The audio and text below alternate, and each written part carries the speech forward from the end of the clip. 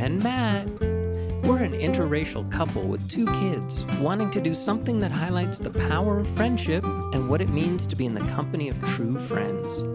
We're going to move our society away and out of the loneliness epidemic and into a friendlier, happier world. Welcome to our friendly world. Better, stronger, together.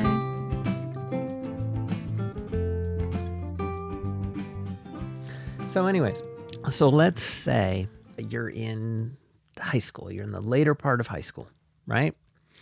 And you're doing the Facebooky thing, right? And so you make friends, or you include classmates and decent people and 1 or 3 acquaintances in your Facebook friends, right? And you go to college, rinse and repeat, right? You put your roommates in there. And all of a sudden, you've amassed an interesting collection of folks, right? Now, these folks then become part of your, almost like part of your permanent story on some level. So like, you know, you hear about, oh yes, so-and-so got married to so-and-so and they had a kid, and you're living this weird vicarious life. But I think also it's kind of massaging all the, I guess, need-based receptors you have for friendships. And you don't have any transient friends or people you just know for 3 months and then that's it, never see again for whatever reason. If you grew up before Facebook, let's say, I don't know who did that, but anyways, if you grew up before Facebook, you would make new friends every year, every couple months, but now you don't have to do that. You don't have any transient friends. You're getting all your needs, quote unquote, met, but you're not practicing making new friends because everybody just kind of, your friendship circle just kind of just gets bigger and then stops. Wait, remind me again how you're meeting these people? Just classmates. But so much is now online. It's just a random thought I'm Are you having. talking about like elementary school, high school? Well, yeah. Those are not friends. You're like held captive. But you think they are. Well, yeah, that's the problem. And you're linked to them forever. And here's the thing. Other people think that you have friends. Like, as a parent, I can tell you. Now, from the point of view as a parent, I'm looking at all my friends who are also parents who have kids. It just seems like, wow, their kids have so many friends. Because they always send me texts or images of the parties that they do, like birthday parties, and like their kids look so popular. That's not the kind of the central point I'm thinking about. I'm thinking about then that person who has all of these elementary school friends when they're in their 20s, their 30s, but they're not making any new friends because we don't have this sense of transient friends anymore. I was thinking about like...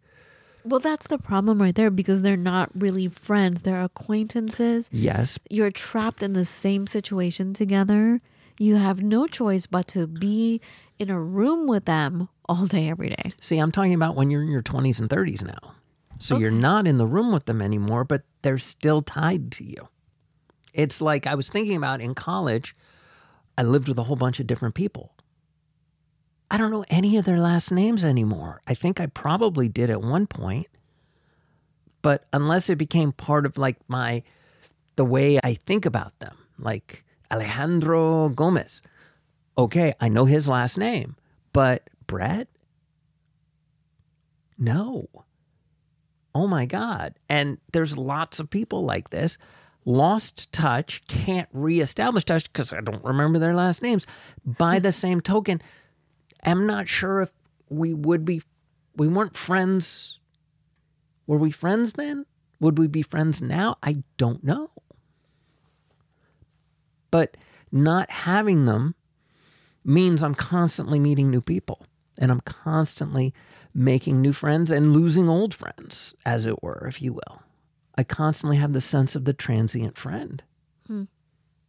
So friend for an experience, friend for a moment, friend for a year, friend for a lifetime.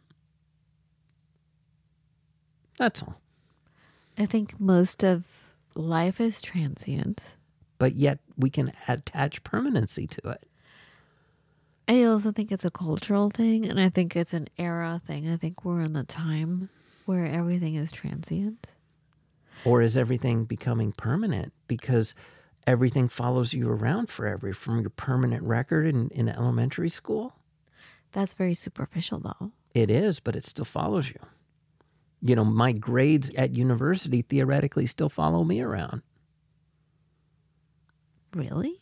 Theoretically. I don't think anybody's really pulled them in forever, but, you know, people certainly want to know I have that miraculous scrap of paper that says I have a bachelor's degree. I would say that in this society today, and it's getting harder, you can't hide. You can't change. You can't, it's like, you can't lie about your age anymore. Well, yeah, well, it's not about lying about your age, but you can defy it. But what I'm saying though is you can't, your past sins will continue to haunt you. Honey, that's been the case throughout all time. No. You're in a small town, you can't get away from small whatever. Town, yes, but you can always go to the big city and get lost. You can't go to the big city and get lost anymore. But I argue that beyond the resume and beyond your portfolio, when you get to know a person one-on-one, that's where you can get that lost.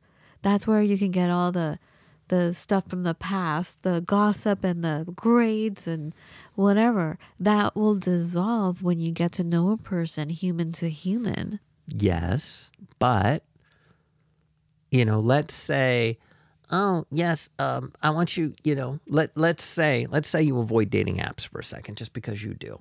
And you get you go on a blind date with so-and-so. You can Google them before you go out, and you can find that embarrassing picture of them at their high school talent show singing and dancing to blah, blah, blah. Because it still exists, because it doesn't disappear, because we don't forget things as a society anymore. But that stuff does disappear. Like I said, I'm going to repeat myself again. Welcome to our everyday fights, everybody. I'm going to say it for the 15th millionth time. It disappears when you're getting to know a person. Unless that's your entire existence is some messed up talent show and that's how you live every day of your life, then yeah, it keeps repeating and you're perpetuating it. But if you don't, if you grow as a person, or if you're a person that is multifaceted, you're not that embarrassing talent show video that's gone viral of you. You are a multifaceted being. And for someone to be in front of you and to see you, for you as a multifaceted, all-encompassing, creative being, they're going to see other things. And that stuff will be forgotten. Who cares? You're absolutely right. Why are you pointing at me like... Please hear me say that you are absolutely right. But will you get the chance to be in front of that person? Then who cares? Well, okay, that's fair. That's fine. But wouldn't it be better almost as a society if you were allowed to transcend that experience that is forever documented on the web? You can transcend it. You can, but it's always going to be haunting. By people who don't know you. Who cares? They don't know you. And maybe they'll never get a chance. So? Okay. Then that's their lot. That. Don't give up so easily. Don't get so mad. Okay. I'm just Love saying, is winning. I forgot what I was saying. My God, what's your problem today? Today? What happened? What happened? Did you have a nightmare? Like you woke up like you're like this is not feisty. You just want to fight. You're upset. I'm not upset. God forbid I disagree with you right now. I'm just saying, who cares, Matt?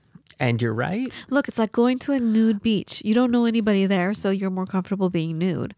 You're not going to see them again. Who cares what they think? It's the same thing that goes back eons, okay? It's like living the life based on what other people think. That is no way to live. It's like it's also like trying to be something you're not because you're trying to be popular. The kids who try to be, I was reminded by this by someone very special, thank you, but like it's so true.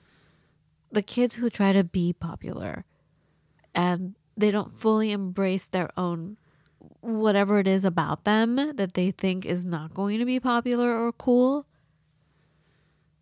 they end up dressing and behaving like the cool kids that already have these features. They're not respected at all.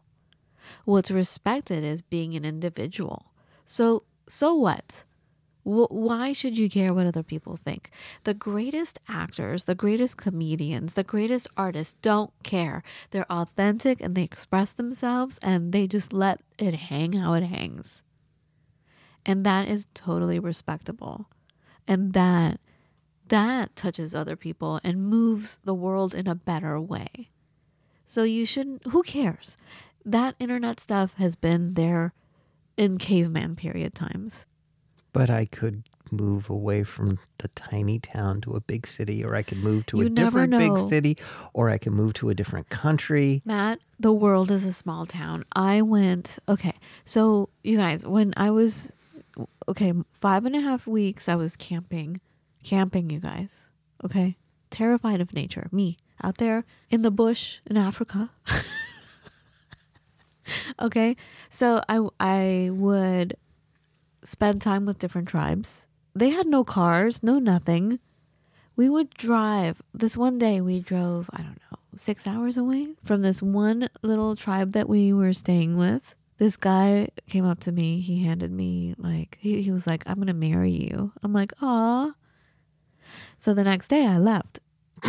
Right? Poor guy. No, I mean, nothing happened. My God, no, he just saw me. He's like, oh, we're going to get married. I'm like, aw. He just, he saw me. I'm like, well, I'm never going to see him again because I'm going to go to a tribe far away tomorrow. So I didn't say anything. I just said, aw, thinking I'll never see him again because, he's in this tribe. Right. What do you call it? Like, they don't have electricity. They don't have cars. They did not have the mobility that you had at your disposal. Thank you, Matt. So anyway, we drove hours and hours and hours away through desert. We went to the next tribe, far away. Who comes up? This guy. How'd he get there? I don't know, Matt. I don't know. And then he handed me one of those things I have. Those stools that they carried. Anyway, so he gave it to me along with, what was it? He gave me some gifts. He's like, here, we're going to get married. I'm like, oh, thanks. But I'm telling you, how did he show up there? You never know, Matt. The world is a small town. So you can think about it like that. You can think, oh, it'll follow you. Right? The world is transient. You never know. Plus, someone could tell someone, and then that one person miraculously travels. I mean, I told you the reason why I have the fear of flying now that I do. One of the things I love to do, one of my favorite feelings in the world, one of them, was to be on a plane as the plane is taking off. Loved that feeling. Until one day, I was coming out of Ethiopia. I was taking a plane to Greece. And sitting right next to me was one of the women from one of the tribes I was with. Now, I didn't know her personally, but she was definitely from this tribe. She was sitting there with her tribal dress, and her gourd was her luggage. A gourd. Still like total tribal gear, right? Like it was like if you could imagine an airplane of people wearing jeans or crisp white shirts and ties and, and then here she is. Is this a movie? Like, how did this person get on this plane? Like, they were so different. Like, how did this happen? But she was on a plane. Mm-hmm. And so anyway, it was obviously her first time, I think. Because as the plane was taking off, she grabs my arm because she was so scared. What? The noise. Everything. The noise, the motion. Yeah. I mean, everything about it, if you think about it, is quite frightening. How does this massive steel structure suddenly fly in the wind up there? Anyway, so she grabbed me, and then I grabbed onto her to comfort her. Then you reach that point where the plane is not tilting up anymore, and then it's even, and the noise is less. Only less. You're now floating.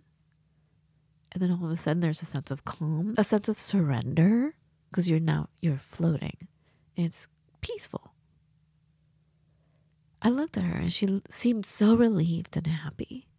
Meanwhile, I feel terrified.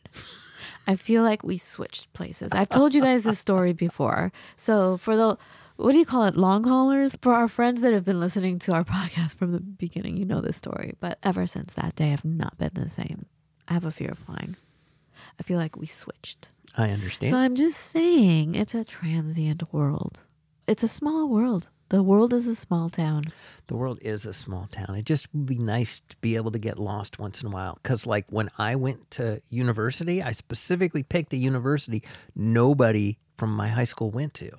And yet my Facebook profile still followed me. But you know what? You can get lost in your attitude of not caring and That's just true. enjoying your life, being in the moment, pulling That's yourself together. Absolutely. I'm just glad I have a common enough name, I suppose. It's not like you've done anything crazy out there. Still. Like I said, you can look at it in a techie way. You Yes. can also look at it in a caveman way. Yes. It's the same story, Matt. What I'm saying, though, is two sides to it. Number one is it can be good to get lost so you can reinvent. And it's always good to always be making new friends. Yeah. And if it wasn't for that thing on the internet, I would have never reconnected with my childhood friend. I needed her. I need her. I do. Okay. Anyway, the transient friend. Embrace it. Talk to you guys in a few days. We love you. If you need us in between the few days, reach out to us. We're here. Have a beautiful everyday. Be well.